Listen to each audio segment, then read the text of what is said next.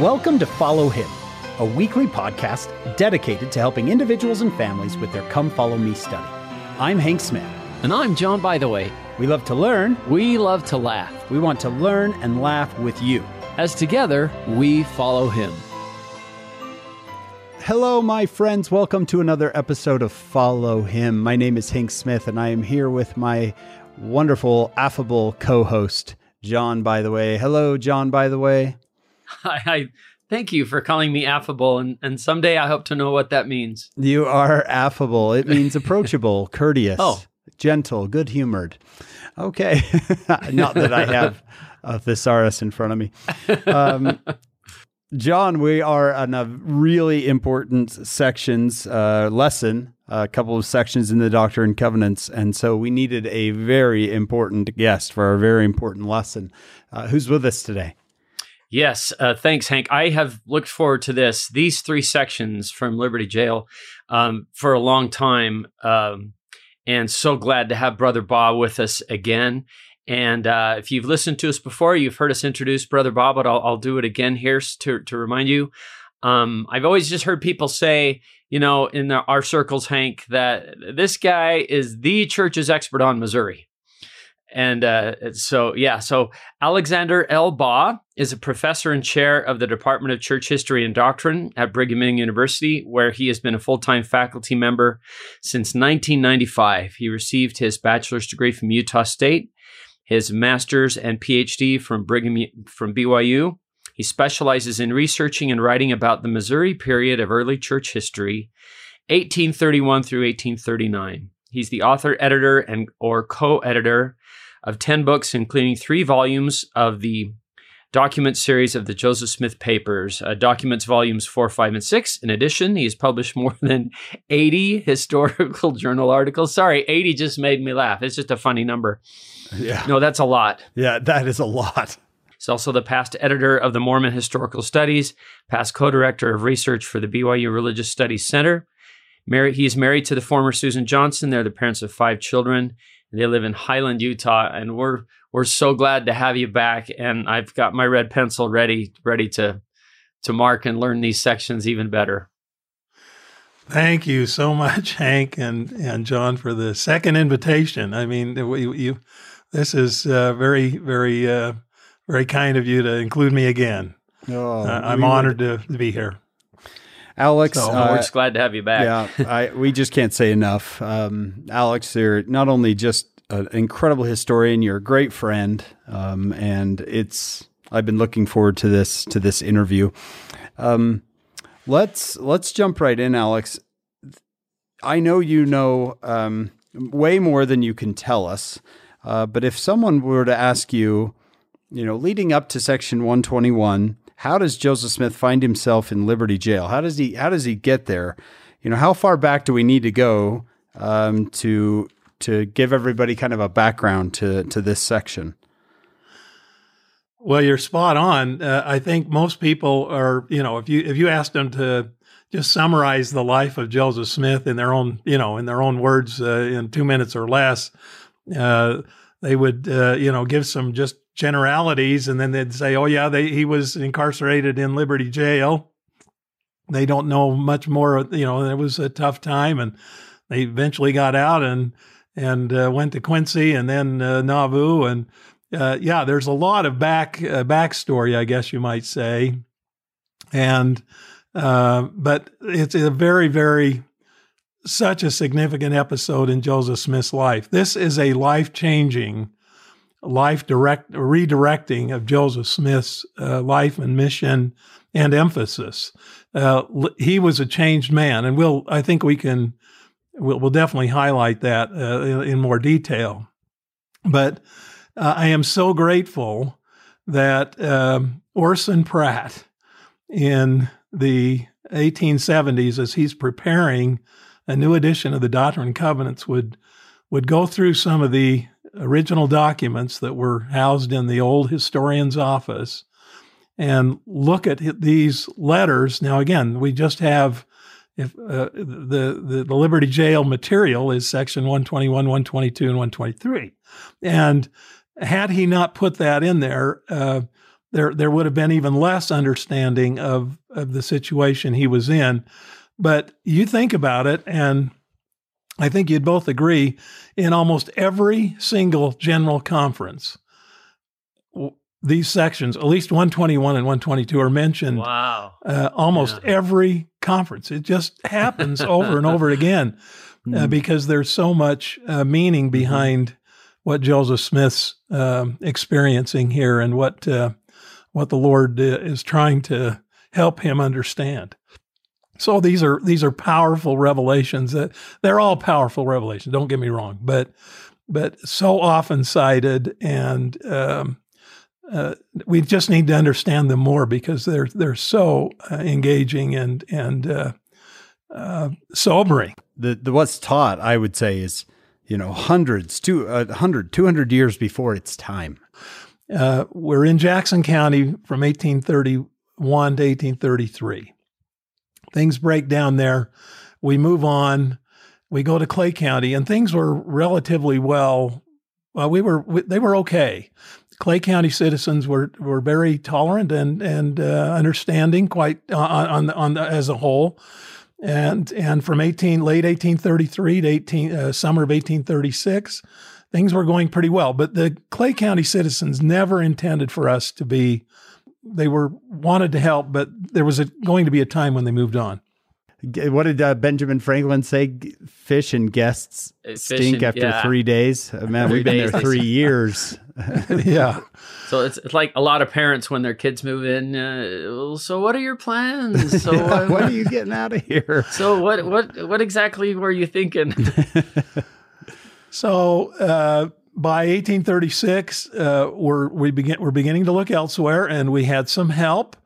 Our attorney and good friend, Alexander Donovan, was now a member of the state legislature, and we had done some exploratory work and seen some areas in northern Missouri that looked promising. And sure enough, we began to move into an unincorporated Ray County. So it's attached, but it's not actually fully Ray County.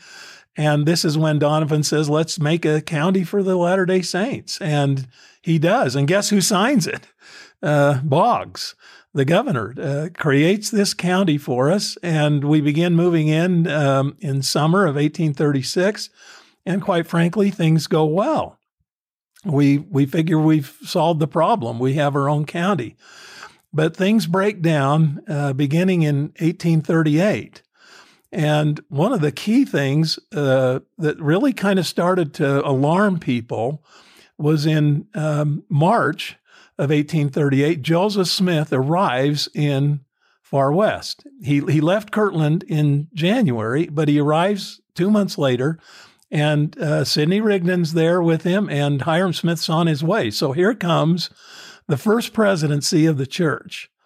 And for 7-8 years, the Missourians are going, well, their headquarters are in Kirtland, but the leadership's there. We have a body of them here, but that signaled some red flags, I think, to the Missourians.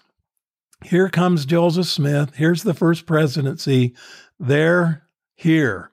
And Far West is designated as the central gathering spot. So I can understand a little bit of the Missourians' concerns. Now, not everyone, of course, but that I think is very significant.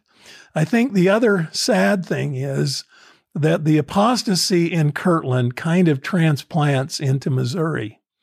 And no sooner does Joseph Smith get there than we have to deal with some of the key leaders of the church who are, let's just put it this way, a little bit shaky.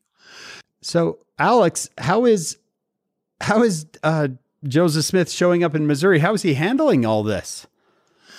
Well, he kind of passes it off a little bit to the Missouri High Council, and again, it's just a rather convoluted situation.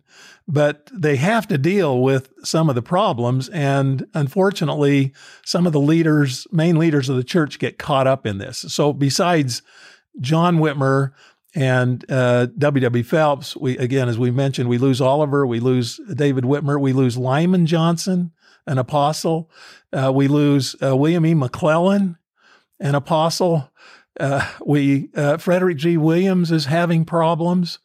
So here's this kind of high-powered leadership that is just, they're just struggling.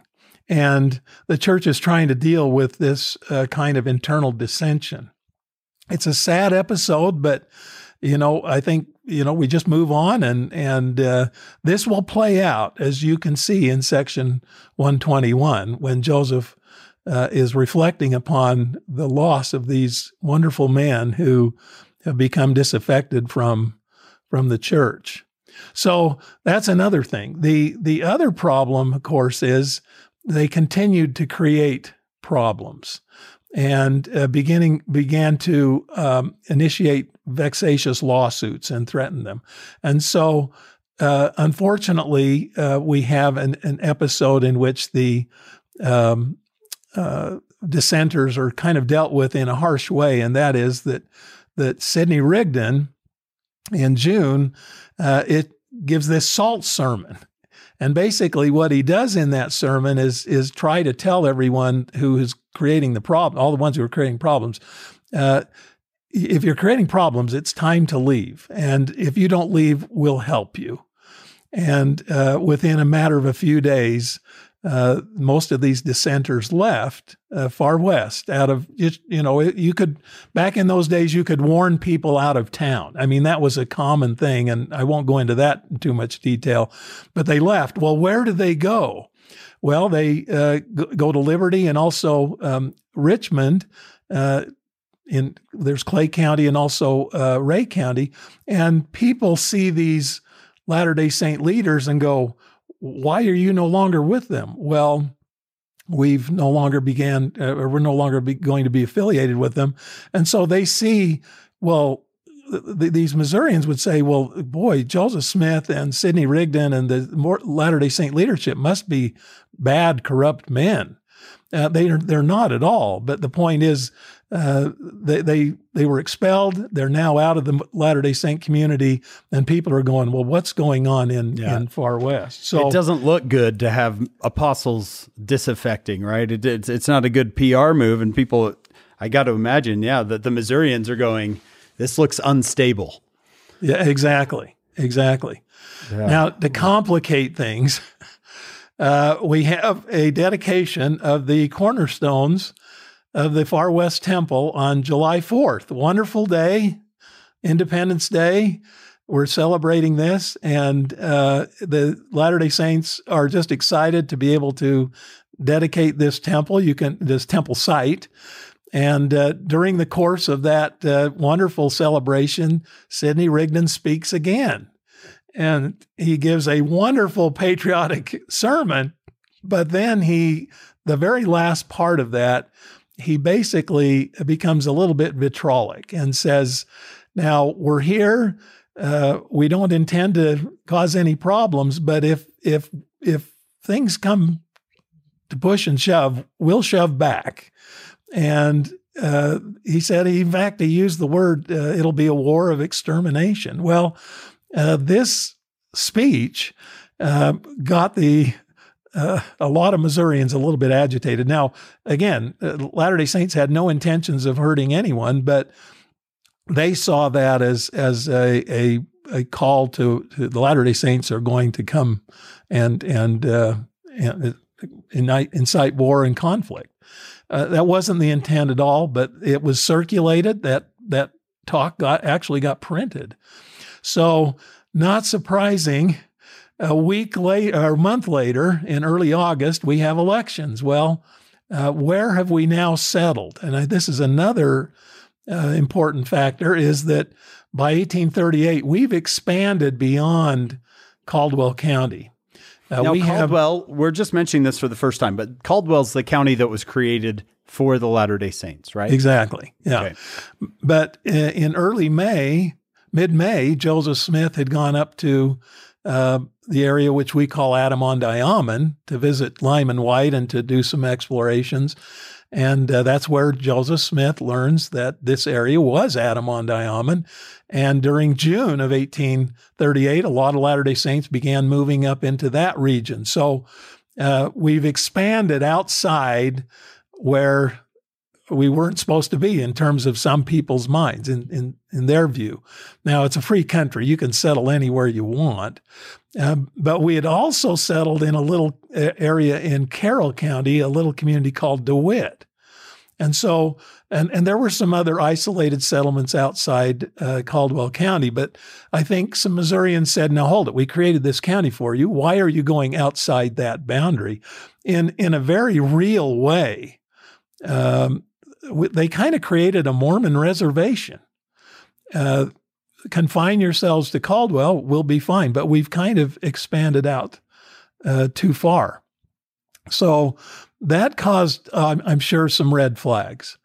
So what happens then? And it all begins, we historians kind of give, as far as a timeline of the what they call it, the Mormon-Missouri War, with the outbreak of hostilities at the little community of Gallatin, which is the county seat in Daviess County to the north, on August 6th, in which Latter-day Saint men come there to vote. It's election day. It's the state elections. And sure enough, a good old brawl breaks out, and no one's killed, but there's some pretty sore skulls and some bruises and, cracked heads. And unfortunately, the word is out that a couple of people were killed, and Joseph Smith has to go up there and try to settle he basically goes up there a couple of days later with a couple hundred men, and goes to Adam Black. He's the justice of the peace up there, and says, now you have to maintain the peace. You've got to do this. That's your responsibility. Well, Adam Black took that as a threat, and he actually issues a charge against Joseph Smith. So this is, you can see things starting to break down. And so the election day brawl, they call it the election day battle, but it was a knockdown brawl. Kind of begins that conflict, if you will. It kind of it's the inaugural event, and then unfortunately for the next several weeks, there's a lot of hostilities perpetrated against the Latter-day Saints in Daviess County, and it gets so bad that a regional militia is called to go up there and settle the differences. And it was led by none other than David Rice Atchison. And Atchison is the regional militia commander of the Missouri militia up there, the troops in that area. His sub-commander is Alexander Donovan. They're both friends, right? Both friends. They are. They are men of justice, and they basically told the Daviess County citizens who's doing these terrible things to the Latter-day Saints, leave them alone. They have a right to be here. Now, just settle those differences. They do, and they retreat, and we think things are going to be okay. Well, these Daviess County citizens, who are very antagonistic to the Latter-day Saints, say, well, okay, if we can't incite anyone here we can't do anything right now. They pick another spot, and they go down to Carroll County.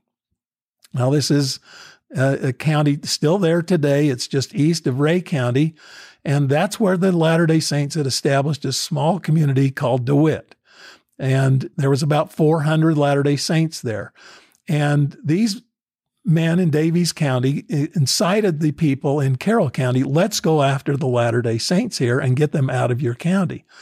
And they literally, from October 1 to October 10 days, surrounded that community and literally starved us out. There was no one killed.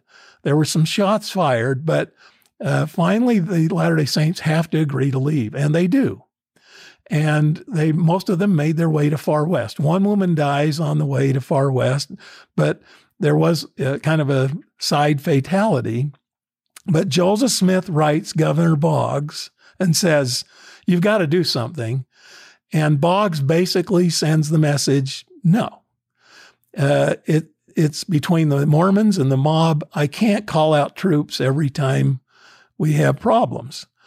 And this is when the church leadership decides, well, we have to do something. Now, I don't know if, you've all known what a mad dog can do. If you put a dog in the corner and, treat him badly, eventually he's gonna defend himself. I've heard you say this before, Alex. This has been, we're up to 7 years now of incredible restraint. Totally. From the Latter-day Saints. I think our ability, we really have to commend them for trying so hard to maintain peace and order. They're trying to be law-abiding citizens. But now the problem is we're just not getting any help. Now, we got some from Atchison and Donovan up in Daviess County, but there comes a point of self-defense. Maybe, in fact, let me go to Doctrine and Covenants, if you don't mind, just for a minute.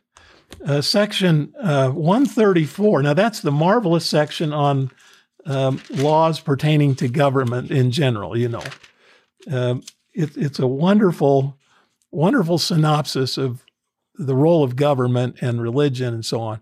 But look at what verse 11, 134, verse 11. We believe that man should appeal to the civil law for redress of all wrongs and grievances, where personal abuse is inflicted or the right of property or character infringed, where such laws exist as will protect the same. All they're saying is if people come against you personally, you have a right to go to the courts to try to rectify and solve that dispute or engagement. But look at this.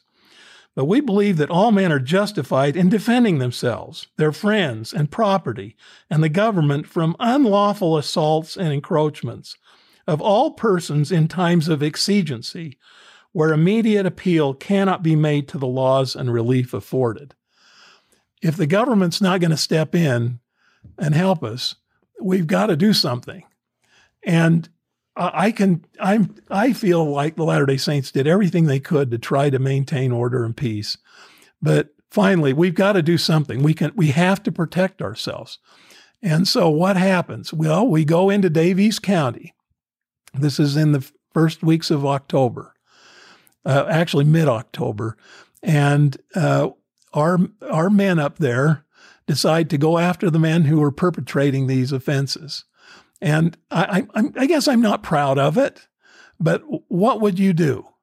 And they went to Gallatin, they went to Millport, and they went to the Grindstone Fork settlements where these perpetrators were kind of centered. And yeah, they burned Jacob's Stolling store. Now, unfortunately, that also included a post office, and that's a federal offense. Yeah. So, sure enough, they sent a message. Please leave us alone. We have a right. We have rights.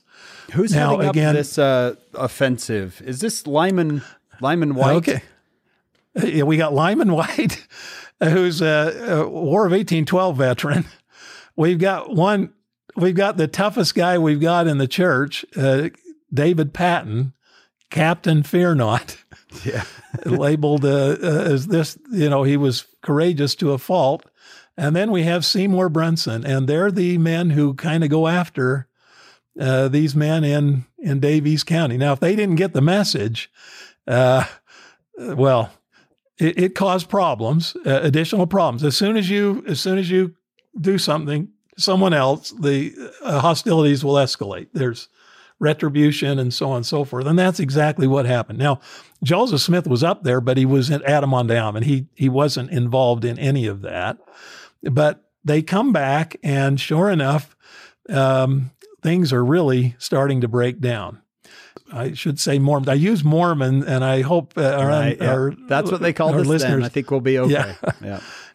But a lot of these people, in fact, it got so bad that many, if not almost all of the non-Latter-day Saints decided to leave Daviess County, and they went over to Livingston County, fearing the Latter-day Saints were they're coming. So what happens? A man by the name of Samuel Bogart down in Ray County says, well, we don't want any of this happening in our county. And so he begins to patrol the line between Ray County on the south and Caldwell County on the north. And I really believe he's trying to bait the Latter-day Saints, because he takes 3 prisoners and then immediately word sent that they're going to kill them. He takes 3 Latter-day Saint men and with his force, he takes them and he camps on Crooked River. Well, when we hear about that, what happens? Well, we get we're going to go small get our group. people. Yeah, right? We got to save these guys. They're going to die. Were they trumped up charges, or he just grabs 3 random guys? Yeah, Addison Green, Seeley, another. Yeah, they were just on the borders there of the county. So they pick up these 3 men, and I really think he was baiting the Latter-day Saints. He wants the Latter-day Saints. Come after us, right? Give us a reason. Did those guys do anything wrong, or was no? It was just a strategy on his part. They're just in the wrong place. Yeah. And where does he camp? Just below the county line. And what does he do? He waits. And word is sent that they're going to kill these guys by morning. And so who comes in to rescue? Well, David Patton. He gets about 60 men and says, let's go rescue these people. We find a young man who knows where they're at. His name's Patterson O'Banion. They come down in the middle of the night, and in the early morning hours, they find him camped on Crooked River. Now, the problem is we have our own militia, but we can only confine ourselves to Caldwell County. So he's legitimate, if you would say that, state troops. And here's the Latter-day Saint militia, the Caldwell militia, coming after him outside their jurisdiction. And sure enough, a battle ensues, and 3 Latter-day Saint men are killed, including Patton. And we did, one Missourian was killed, Moses Rowland. But what happens is a man by the name of, I think it was Wiley Williams, is immediately dispatched to Jefferson City, where the capital is, and he tells Governor Boggs that the Mormons have completely annihilated this militia company by Bogart. And so he gets a false report, and what does he issue? Extermination order on the 27th. Now, that Battle of Crooked River took place on the 25th, and 2 days later, he's getting the message. And he says, we've received news of an entirely terrible report. The Mormons must be treated as enemies and exterminated, or in other words, driven from the state. So now we have the entire regional militia, actually militias from all over the middle part of of Missouri, now starting to formulate and come against the Latter-day Saints. So unfortunately, at this time, on the 30th, a local militia unit from Livingston County, where most of the Daviess County citizens had fled, when they came there, they go, "What are you doing, leaving your homes and coming here?" And they said, "Well, the Latter-day Saints they've expelled us." And they said, "Well, you know what? We can do better than that. There's a little community on the fringes of Caldwell County at Haun's Mill. And why don't we, instead of just driving them out, why don't we just go kill them and send a stronger message?" So that perpetrates the Haun's Mill massacre on October 30th. And unfortunately, again, they were in the wrong place. Latter-day Saints were in the wrong place at the wrong time. None of these people had done anything to the Missourians up there in Daviess County. None of them. And I've researched as many as I can to find how many, where these marauders were coming from. And they were from Daviess County and also Livingston County. So they're coming now as kind of a revenge factor. Well, we had to leave our county. Now we'll just enact this against you. So it was totally illegal. There's incredible evidence to know that there was no extermination order received. They didn't know that, but that's not what Boggs was even implying. He wasn't saying, let's go in and kill people. And later he will say, and I should say, I've mentioned this on numerous occasions, but Boggs' intention was a removal order, not an extermination order. Exterminate in an 1828 Webster's dictionary is to remove from within one's borders. That's the first definition. So it's not legal to go and kill Latter-day Saints. This is not legal, and that's not what he intended. Nope. Yeah. And I've heard you say that before, and that's important. I think and you said it just now, or removed from the state. And I think that today, when we call an exterminator, we're not saying, would you take these cockroaches with you back to your place? An exterminator is to kill them all. And so this is a good clarification. Yeah, and I think there's been this misconception in the church that he's a cold-blooded, thirsty killer. Well, he was a Christian. He had 10 children, but he was acting politically, and he's just trying to wash his hands of all this. And he's just saying, well, we just got to get rid of them, and let's make sure they leave the state. And that comes into the Liberty Jail experience, and I'll try to tie that in.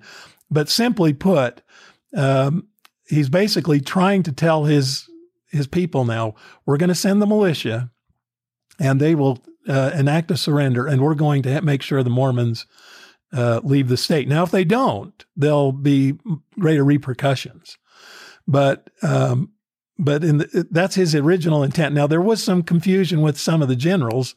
What does that really mean? But I think it was clear that was, we negotiate a peace, and then we'll have to do something to try to make arrangements so that they will leave the state. It seems like our Governor Boggs here, is just acting off hearsay, right? That he's acting off of rumor. No question. In fact, David Rice Atchison, who's the regional militia commander, and again, sympathetic to Latter-day Saints, writes him and says, you've got to come out here. You've got to see for your firsthand what's going on. They're very much aware that the Latter-day Saints are getting picked on. And the governor could have done a lot to try to restore order, but he refuses. He just doesn't come to the scene of action, and that's his responsibility, but he doesn't do it. How far away was he? Where was the governor? Well, Jefferson City is what, 150 miles maybe?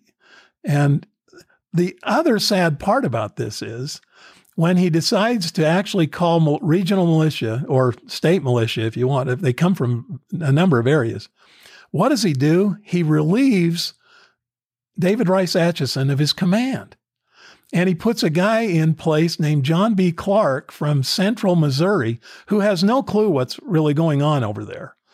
And he's not at the scene of action. David Rice Atchison has to get on his horse and go back down to Liberty. Now his troops are there, but he's no longer the regional militia commander. And guess who takes charge? There's no regional commander. So the commander from Jackson County and also Lafayette County are two counties south of the Missouri River, none other than Samuel D. Lucas from Jackson County, who does not like the Mormons. Yeah, he hates them. Yeah. So he's up there. Charge. He's in charge until John B. Clark gets there. Now, John B. Clark, like you say, he's from Howard County. That's just center part of the state. He's got to get there. And by the time he gets there, the Latter-day Saints have surrendered, and Samuel Lucas has got Joseph Smith down in Independence. He's not even on the scene to conduct this surrender. Let's talk more for a second about Haun's Mill. I know that Latter-day Saints are interested in this. So these people, they weren't part, and I want to be clear, we hadn't killed anyone. We were defending ourselves, and the act of revenge was find the closest group of Latter-day Saints and murder them. And these people some of them, you've told me before, Alex, some of these people are just stopping there on the way to get to Far West because they're coming from Ohio. Yeah. This is one of the last groups to come. Now, notice what time of year it is. We're October. The harvest season is done. They're just trying to get there before bad weather. And a group of one of the last groups headed up by the Quorum of 70 is brother or the brother of Brigham Young is Joseph Young, and he's with a few saints there. And this is the incident, of course, with Amanda Barnes Smith. She's in this Kirtland Poor Camp kind of coming at the very end, and just happens to be laid over 16 miles away from Far West. They have one more day to get there, and they're just in the wrong place at the wrong time. And so these are Latter-day Saints who are living in the area, in the community, and they've done nothing in terms of the Daviess County situation. They weren't involved in that. And then a number of them are also just coming into the county as they are making their way to Far West to winter there during the last leg of the journey. So it's so traumatic. It's just unbelievably bizarre circumstances. A totally innocent group. They come on the afternoon of the 30th, and there's about 200 to 250 of them. Again, every single one of them is either from Livingston County or Daviess County to the north, every one of them. And they're acting under the guise of militia, but they've received no orders to do this. And they just go at us. And there's 17 men and boys killed and another 15 wounded. It's the worst tragedy in our history associated with the persecution. It's just we could take a whole session on that. We have one woman who's injured, Mary Steadwell. Fortunately, just her hand, but a couple of boys. It's just brutal. It's a sad event. And I have to tell you, Amanda Barnes Smith is my hero, heroine. She is an amazing woman. Her story is just one of complete faith and devotion to the cause. Won't go into it, but she comes to Utah. She is a stalwart Relief Society sister in Salt Lake. She goes up to Richmond to visit her daughter, passes away, and she's buried in the Richmond Cemetery. And every single Memorial Day, I go up to Richmond because my wife's family is from there, and I put rose on Amanda Barnes Smith's grave every Memorial Day. I've done it, I think, for about 14 years. She is my heroine. I look forward to seeing her. And if any of her descendants are in the church but not in the church, they need to read her history of her sacrifice. It's powerful stuff. So anyway, when Joseph Smith learns of this terrible incident, he asked Colonel Hinkle, the regional commander of the Latter-day Saints. He has a state commission officership in the militia. He's a legitimate militia, but he's a Latter-day Saint. He says, beg like a dog for peace. This has got to stop. And unfortunately, and again, there's some discrepancies, but Hinkle basically says, meets with Lucas and their his officers, and agrees to bring Joseph Smith and a few others down. And Joseph thinks it's going to be for negotiation purposes.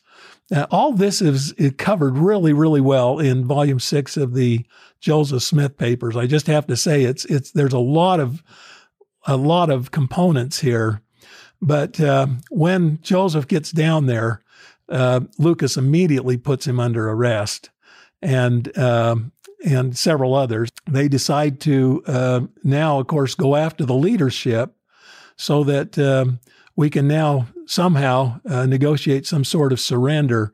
But in the meantime, Lucas is going, well, we can settle this rather quickly, and that is let's just go ahead and have a court-martial. And they do. And on November 1, they hold a court-martial for Joseph Smith and 7 prisoners. You have to love Joseph Smith for not escalating the violence after Hans Mill, right? Because there'd be a natural piece of me that says, look, you're killing our little boys. You're shooting these little children. We are gonna we're going to come after you. But he says, no, don't do it. Right. I don't want to see any more bloodshed. Yeah. He's trying to somehow restore some sort of element of peace. And I think he realizes the numbers, we just didn't have the numbers. Now, there was about 900 Latter-day Saint defenders in Caldwell County. There was 2,500 Missourians camped south of Far West. Now, that's not good odds. And fortunately, again, I think Joseph acted correctly. And he was willing to, okay, let's at least negotiate a peace. But in the process, he is he's taken into custody, which I think surprised him. Now, what happens is they have this court martial. Now, I should mention the individuals they have now in their custody are Joseph Smith, Sidney Rigdon, Parley Pratt. He was in the Battle of Crooked River. Lyman White, of course, he was up there in Daviess County. And George W. Robinson. Now, that's Joseph Smith's secretary. And then they get Amasa Lyman and Hiram. Amasa Lyman and Hiram. So there's our 7 prisoners. And he, on the evening of the 1st, he says, let's have a court martial. They have a court martial. Now, it was not all unanimous, but basically it was, we're going to court martial him. And he ordered Joseph Smith and these other 6 prisoners to be shot. The following morning, taken to Far West and shot. And that's when Doniphan steps up and says, you cannot do this. Joseph Smith is a civilian. And Doniphan, he's not a soldier, has nothing to do with state militia. And he says, if you execute these men, in fact, Doniphan was told to do it. He says, I refuse to. He's telling his superior officer, I cannot do this and will not. And if you do, I will hold you responsible before an earthly tribunal. So help me God. He's an attorney and he's willing to take on Lucas, and Lucas has to back down. There's just no question. He can't do this. And so, sure enough, he said, I'm going to march tomorrow. Alexander Doniphan just saved Joseph Smith's life. There's no question. And I am a Doniphan fan. So is Joseph Smith. He named his son Alexander Hale Smith after Doniphan. Now, he didn't know him long, but this man helped him and helped the church. So meanwhile, then there's a surrender. And basically what happens now is the next day, Joseph Smith's taken up. This is now November 2nd. He's taken up with these 6 other prisoners back to Far West. And what do? They've got a few minutes to go to their homes and get some personal effects. And they come back to the square. They're under guard, and they come back to the square. They're put in a wagon. Mother Smith can't even see them. Joseph sticks his hand through the canvas of the wagon, and she doesn't know if she's going to see her sons again. There's Hiram in there as well. And Lucas says, we're going to take these boys down to Independence, where he's from, and they're going to wait now for the arrival of John B. Clark, who's on his way, but he's not even there. And we're going to take these men away, and then we'll see what we're supposed to do with them. So that, John and Hank, is the backstory. So Joseph thinks he's going to a negotiation, and he gets arrested. Yeah. Now, again, there's some components there that are a little bit hard to all put together. But Hinkle will later say, "Hey, I was just, I thought they were just going to talk with you too." But I think there was some misdeeds by Hinkle. Now, again, that's a whole nother story, and we can maybe talk about that a little bit, because he does turn state's witness in the hearing that's going to be held for Joseph Smith. Hinkle tries to save his neck, so he decides to be testify in this hearing. So he's kind of duplicit. There's no question that Hinkle's just trying to save his own skin there. I just want to make sure I understand. Independence and Liberty are different towns. Is that right? Sure. So Independence is the county seat for Jackson County, and Liberty is the county seat for Clay. Now, it takes them a couple of days to get there. and they leave on the 2nd. In later years, when Parley writes his autobiography, he says on November 3rd, a very important event happened that night, or the previous night. And this is what he wrote. Now, again, he's writing this, 17 plus years later. And Parley's good. I'm not sure how I think his facts are correct, but here's what he wrote or remembered on what happened on November 3rd. Now, this plays into Liberty Jail. Here's what he wrote. As we arose and commenced our march on the morning of the 3rd of November, Joseph Smith spoke to me and the other prisoners in a low but cheerful and confidential tone. Said he, quote, "Be of good cheer, brethren. The word of the Lord came to me last night that our lives should be given us, and that whatever we may suffer during this captivity, not one of our lives should be taken." Now, if that is correct, and I believe he's got it right. I don't know how accurate. I mean, that's a long reminiscence, but Joseph knows he's going to get out of this. That gives him hope. Now, I think he's thinking it'll be a couple of weeks. Little did he know, he will not be free again for 173 days. So his captivity began on November 1, October 30th, I guess we could go that date. And he'll finally get over to Quincy on April 22nd. That's 127 days. That's just a little shy of 6 months. Now, it'll all work out. But, and I think he does have hope that, his time's not yet.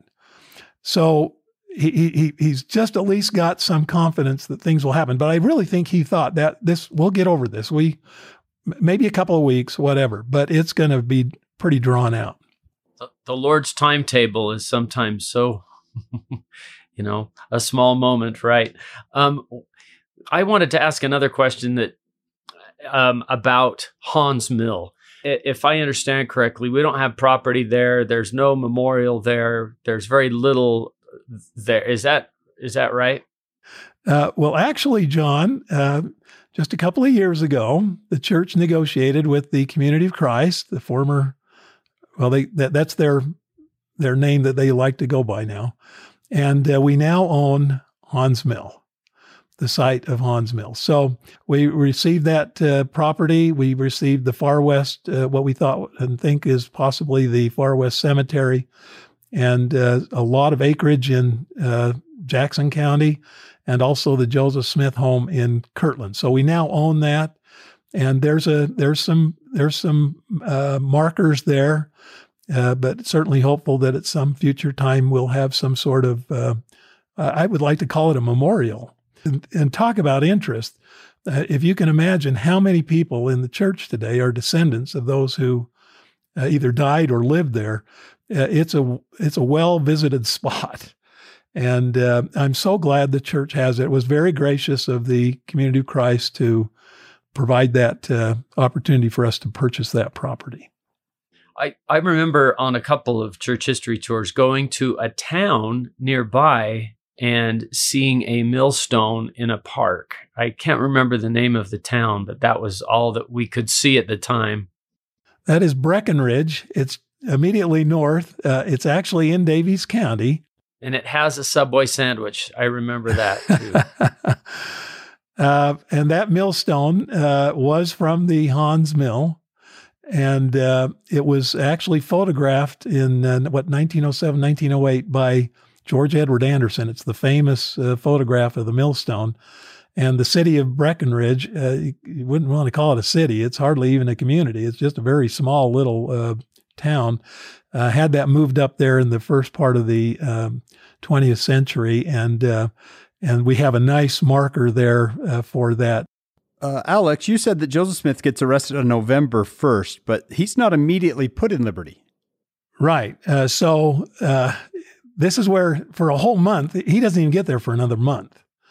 So while they're down in Independence, they're waiting for John B. Clark to come, and he's the one who does the final kind of negotiations of peace and so on and so forth. So while they're down there, so they get down there on the 4th. It's raining. It's terrible weather. Obviously, November, the winter season's kind of kicking in. And they are actually put in a small vacant house, and they're there for a couple of days. And while they're there, Joseph actually gets to write a letter to his wife, Emma. That's the first letter we have. It's a powerful letter. And Joseph's very optimistic. And they're treating him nicely. The guards are quite courteous. Parley P. Pratt later wrote that we could even walk around the town. In fact, he talked about how he even went out to the location where the temple site was, and the thought hit him, I could just get right away from here. No one's guarding me right now. And then he realized that if he did that, there would be severe repercussions for the other prisoners. So he decided to come back. They put him in they then moved him over to the Noland House or Noland Tavern. And we've put a little marker there. I don't know if you remember that, Hank. This is the site of Clinton's drugstore, but this is where they're put for a couple of more days. And then word comes from Clark that we're going to have a hearing, but it'll be not a military one, but a civil one. And that will take place in Richmond. So now they're transported to Richmond, and that's on the 8th and 9th of November. And they get there on the 9th. And they put them these 7 prisoners in another vacant house in Richmond. It's just to the north of the courthouse that's being built, brand new courthouse in Richmond. And this is where they decide to hold this hearing. In the meantime, they go about and arrest 57 additional Latter-day Saint men. So by the time this hearing is conducted, 64 Latter-day Saint men are going to be tried in what we call a preliminary hearing in Richmond under the auspices and direction of Austin King, who's the circuit court judge. And Austin King will later become the governor of Missouri. He's no fly-by-night judge. He's a pretty respected judge. Now, unfortunately, Judge King's brother-in-law, Hugh Brazil, was killed by the Latter-day Saints in Jackson County during that skirmish. So he's probably got a little bit of a chip on his shoulder there. But in the course of this hearing, which lasts from November 12th to the 29th, so 17 days, they have a number of witnesses come in, both on the Latter-day Saint side and also the Missourian side. And a number of these are Latter-day Saint men who have now become, if we could call it, have disaffected. So they've turned state's witness. Samson Avard, W.W. Phelps, Burr Riggs, just a number of men who said, we'll tell you what happened in what was happening in Caldwell County and other places. So it's a hearing that is, again, it's not the final hearing. It's a preliminary hearing to see if there's evidence that there was some sort of, missteps by the Latter-day Saints. Crime committed. And after that hearing, Judge King, and by the way, guess who defended the Latter-day Saints? Alexander Donovan. Donovan's just kind of sitting back and seeing what they're going to do here. He's really quite an astute attorney. He's not going to lay out his hand here. And Parley Pratt kind of gets upset with him. He kind of goes, why aren't you, going after these guys? But this is a preliminary hearing. He doesn't want to play his hand. He was really smart and just say, well, let's see what they're going to try to charge you all with. And then we can take it from there. So he's a very, very good attorney, but Pratt didn't think he was doing all his job that he was supposed to be doing. But the interesting thing is, at the end of this, Judge King says, I think there's probable cause. These men were involved in some things that were probably not right. Now, again, I think Joseph's entirely innocent myself, but so Judge King says we are going to have their final hearing in March. And but in the meantime, since they're going to be charged with overt acts of treason, this is non-bailable. So they have to be put in prison. They can't post bail and say, well, we'll come back when the hearing's held. Yeah, this is a kind of a capital offense, you'd call it. And so they're going to send them over to Liberty Jail. There's two reasons they went to Liberty Jail. Number one, it was a better jail. They're just trying to get a new jail made in Richmond. And so they said, well, let's send them over there. The other reason is Doniphan, according to an attorney in Liberty, Doniphan wanted him over there so he could meet with him and continue to help him. So Doniphan's still trying to help us. And so they're going to be transported over there. Now, there's going to be 6 men who are ultimately sent to Liberty Jail to stand trial. And these are the 6 men that most people are familiar with when we talk about the jail. And they're the first presidency, Joseph Smith, Sidney Rigdon, and Hiram. And then we have Alexander McCrae, Caleb Baldwin, and Lyman White. So there's our 6 prisoners. So while these 6 that I've mentioned are going to be incarcerated over in Liberty, there's several men who are going to be, most of the 64 prisoners were released, except those 6. And then these men were kept in Richmond because there was not enough room in Liberty, and they wanted to have the hearing over there in Richmond. And these were Parley Pratt. He was in the Battle of Crooked River where that one person was killed, Moses Rowland. Norman Shearer, Darwin Chase, Luman Gibbs, and Morris Phelps. So these men were put in jail or put into custody in Richmond to await a hearing. So there's 2 Now, groups. they later added 2 groups, and they later added King Follett. Now, I'll just jump ahead and just indicate to you that a couple of those were finally released, but then 4 of them got sent down to Columbia. So several of these prisoners who are in Richmond are eventually going to have their hearing changed to Columbia, Boone County. Now, that's the same place Joseph Smith is supposed to have his final hearing with the Liberty prisoners. But they're down there, and that story is a wonderful story because they're down there, and these Latter-day Saint prisoners, Parley P. Pratt being the most prominent, end up having a wonderful escape. It's a marvelous story. It's just downright exciting. It could be a movie, but they make their escape on Independence Day. They thought, what a good day to get our independence, but on Independence Day. And unfortunately, one of their number did not make it. And King Follett actually was recaptured, and he's the last one to really be released. They're going to release him as well. But so there's kind of 2 stories, but in our story, of course, it's the Liberty Jail group. Yeah. Alex, and I want to get your take on this, that here you've got these Latter-day Saint prisoners who are going to go up for trial, and yet everyone knows there was another side to this. Where's all the mobsters, and who's going to go up for trial on that side? I'm so glad you made that point. And there is no legal action taken against any Missouri member who did anything against the Latter-day Saints. Not a thing. And that plays into the story because I think the Missouri authorities realized if we're going to go after the Latter-day Saints, we have to go after those who perpetrated actions and crimes against the Latter-day Saints, which they do not do.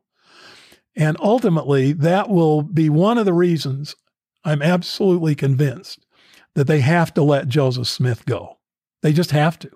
If you're going to prosecute Latter-day Saints, you also have to prosecute those who committed acts against them. So that plays into the final kind of the final chapter of everything, which I hope we can talk about here in just a few minutes. Please join us for part 2 of this podcast.